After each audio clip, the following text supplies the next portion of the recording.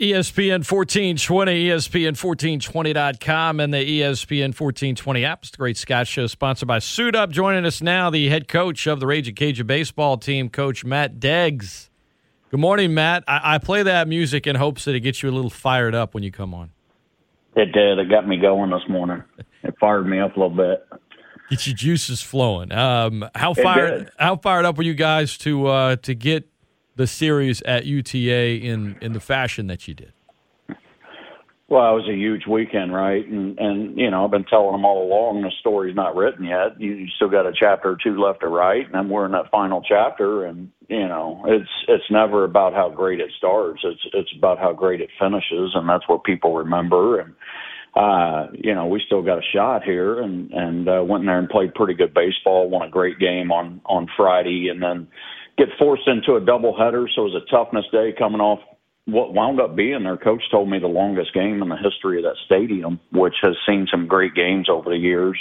And then to drop the first game, it was kind of a little bit lackluster, and then come back and get that second one in comeback fashion was gigantic, and gives us a chance for a huge week this week, man. A 15-inning game Friday night, you referenced it. What I think anyone that listened or followed knows some of the big moments in it. What, in your mind, that you and the coaching staff talked about after or during was a very overlooked or underrated part of the game, right? Something that was just a sneaky, vital part of you guys getting the victory. The 15-inning game? Yes. Yeah, you know, it's. I thought Chipper Menard's performance was gigantic, and you know, before that, Schulte, Jacob battled through with the winning runs in scoring position, and you know, found a way to wiggle out of that, and then Chipper coming in, and just the bullpen was phenomenal, and gave us an opportunity to keep working the score, and then you know. Oddly enough, a huge play on their part was Cofield's pinch hit at bat, and he drives a ball deep. Their left fielder was very shallow. Wind was blowing in, and makes an over-the-shoulder grabber. We're going to clear the bases. And so we do go up and able to finish that thing. Dane Dixon came in, did a great job just pounding the strike zone. And, you know, that was a momentum swing game and would lead you to believe we'd come out and just get after it in that second one and just fell behind early, and we've got a hit by pitch and an error, and go down by 4 and just never able to get anything going.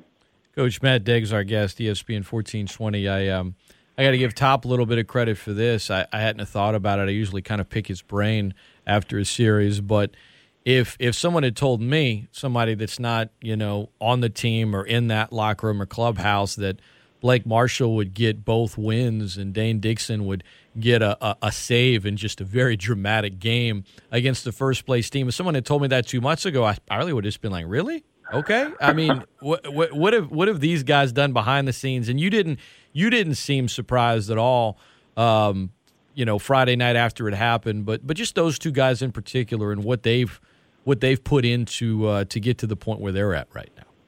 Well, like Coach Rhodes always say, you got to work while you wait, and BJ's done a great job sticking with those guys and continuing to develop, and they've had a great attitude. Both of them have missed conference trips because they just didn't make the roster at certain times, and both of them owned it and continued to work, and they've both got really good stuff. It's just a matter of putting it all together and competing with confidence, and yeah, that's what you're seeing right now. I mean, Marshall's inning in the last game was gigantic. And he's throwing 92, 93 with an 84-mile-an-hour slider and was able to get us out of that and give us a chance to go on and win the game. ESPN 1420. Coach, there's been some dramatic losses this season where you pointed to perhaps the errors or reasons why the game got away from you. That didn't happen in the 2 wins, the one Friday night and Game 2 on Saturday, or Game 3 of the series, but Game 2 on Saturday. Is this feel like kind of turning a corner, or am I being way over dramatic here? Was it just a good series? No, I think we've been on an upward trend, and you know, ever since school's been out, I think we've won 4 out of 5 or 5 out of 6. I don't know what it is, but we've played a lot better baseball. I think it coincides with Drake going to the leadoff spot, and TR's really solidified things at third base, and we're just playing a very competitive lineup, and our defense was outstanding for the most part over the course of the 3 games this past weekend, and the bullpen was phenomenal. I thought Cookie really grinded in his start. Eric Getty was good, and so we're starting to put it all together at the right time. You mentioned Eric Getty, you mentioned Cook, you mentioned the bullpen. I mean, that all seems pretty settled. That game 3, the Sunday starter, is that still up in the air? Do you feel like someone might have a lead there, or is that just going to kind of be a revolving thing you feel like for the year? Well, I thought, to answer your question, I think it's a game plan type deal, meaning, we're going with the best matchup for us. But I like the way Carter Robinson threw the ball on Sunday. Mm-hmm. His velocity was back up, and he looked really, really good. He gave them a lot of uncomfortable at bats, and he's definitely an option. Durkee is always an option. You've got AP over there, and so I think holding 2 ace cards with Cookie and Eric Getty, and then having a couple of jacks, some face cards. We got a shot in that tournament for sure. ESPN 1420.com. Very well played series. You mentioned it. I think maybe 2 errors, 1 bad pickoff, but not much, right? In terms of just playing the game cleanly. You mentioned you guys have won 6 of 8, and you said since school got out, what kind of difference does that make at this point in the year in your years of coaching? Once kids are out of class and it's all kind of just, okay, we got you now. Those other things are just as important, right? You got to study, got to get the grades. But now it's baseball here. Is that normal in your mindset for your teams? You see them kind of turn a corner, regardless of where they are, right, at that point in the season. Do you see a difference when school finishes up? Well, we're a little bit different. Our bar is extremely high in the classroom, and it's student athlete for a reason, and that degree is going to be the master key for the rest of their life. And because baseball is just not going to last forever. I don't care who you are. I mean, Albert Pujols just got cut. It's so our standards in the classroom are very high. I think we just finished 12 semesters in a row, which is 6 years at a 3.0. This team's going to finish with like a 3.28 or a 3.3 probably. Cumulative. I don't know if you've ever tried to get 39 18 to 24-year-olds to finish above a 3.0, but it's not easy. I have not. And, it's a huge undertaking with a lot of different people involved. We have a great academic department, Coach Doe and Jill and just everybody, Christy, and just everybody behind the scenes working to get these guys on track to graduate. We're going to graduate 12 guys, team GPA above a 3. And so there's a lot on their plate, right? And when you can take things off your plate, and this is any phase of life that you're in, when you can check those boxes and things start to come off your plate, then your true potential has a chance to shine, and your talents have a chance to come out, and you can play free and fast and hard and loose, unencumbered, and just kind of let it fly. And that's kind of what you've been seeing lately. How do you feel about your team offensively at this point in the season? I like where they're at. I mean, is it the best offense we've ever had? Certainly not, but they're explosive and they're competitive. I think we lead the league in doubles. We're at 100 doubles already, and lead the league in stolen bases, and we can run the ball out of the ballpark and do it. I think you saw us execute very well to finish that third game, pull off a back slug where we show sack, and if the infield gives up a position or a hole, you saw Jonathan Brandon pull back and go down the right field line. So it's still a work in progress, but we're closer to where we want to be certainly than we were, a few weeks ago. If I could, I want to follow up on that, Coach. I think top of the 8th yesterday, you guys are down a run, got runners on, and I think some people are sitting there watching saying, all right, I guess a bunt's coming here. And Bobby Leday gets that first pitch. It's tied. You mentioned Jonathan Brandon. He slashes it. You take the lead. What went into that decision in the moment? Was there any thought process, or was it immediate? Hey, here's the call. Well, we're on the road, and so Bobby's decision was pretty easy. It's first and second, nobody. I want to score multiple runs at that point. And so, he's got to swing the bat. Plus, we're at the bottom. And you got to remember, Drake came out. Okay, so Drake popped his shoulder out again. So we're at the 8, and I'm just not going to give him an out right there. The kid in the game's throwing 95, or the guy warming up is throwing 95. Bobby runs the ball up the middle. We tie it. And now we're first and second, nobody again, and they run a kid in there throwing 95. And then we're going to have to pinch hit in the spot that Ozzie was in the one hole. So I'm just not wanting to give up any outs. And so we put in what we call a sack slug with JB and see if anybody will vacate. And lo and behold, they had 3 guys vacate a spot. And so it was pretty simple. It's a read and react play, and JB pulls the bat back and executes it perfectly. Go on to pinch hit Cofield for Haggy. And the guy, just sneaks a fastball by him. And I thought I was going to hit and run Fitzy there and in the 2-hole after Cofield punches.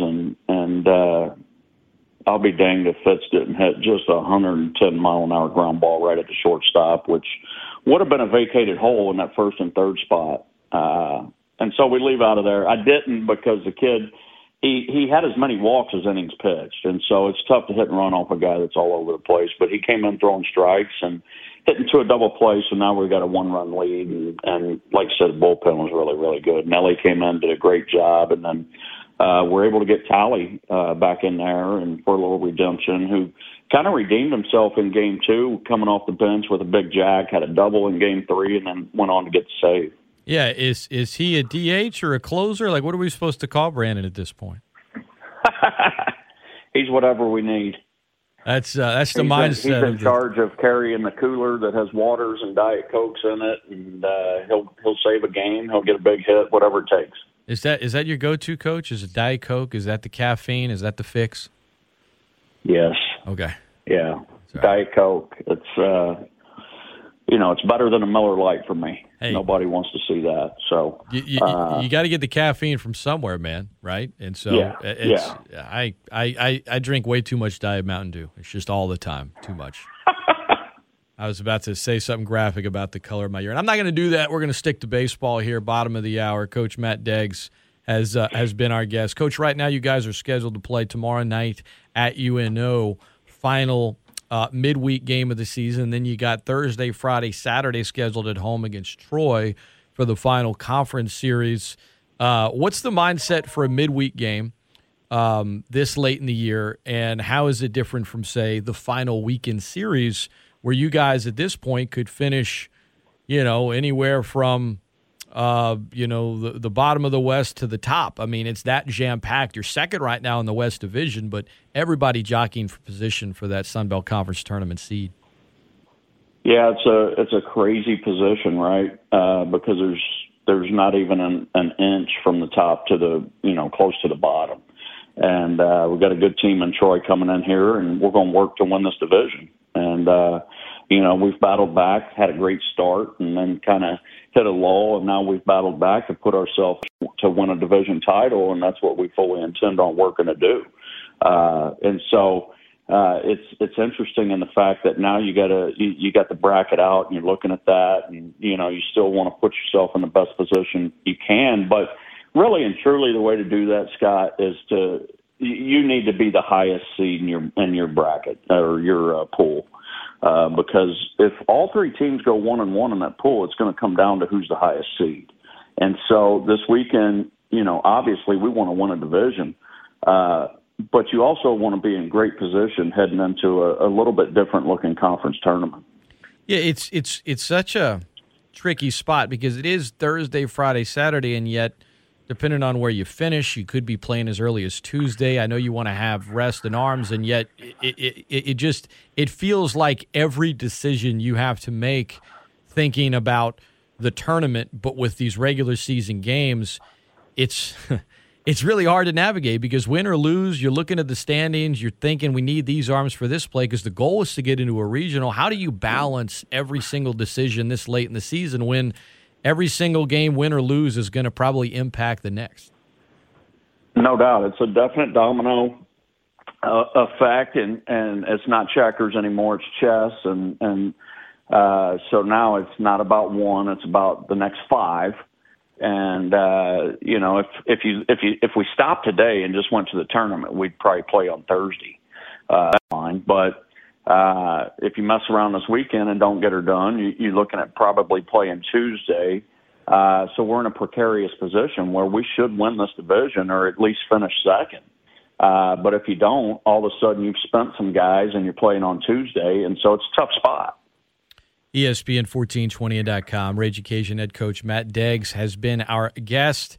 Matt, any word for the Cajun fans for this upcoming weekend, final 3 home games? Any message you want to share with them before we let you go? Yeah, bring the Thunder and let's go win a division title. There you go. Coach, always appreciate the time, man. We'll talk to you next week as you guys get ready for the tourney.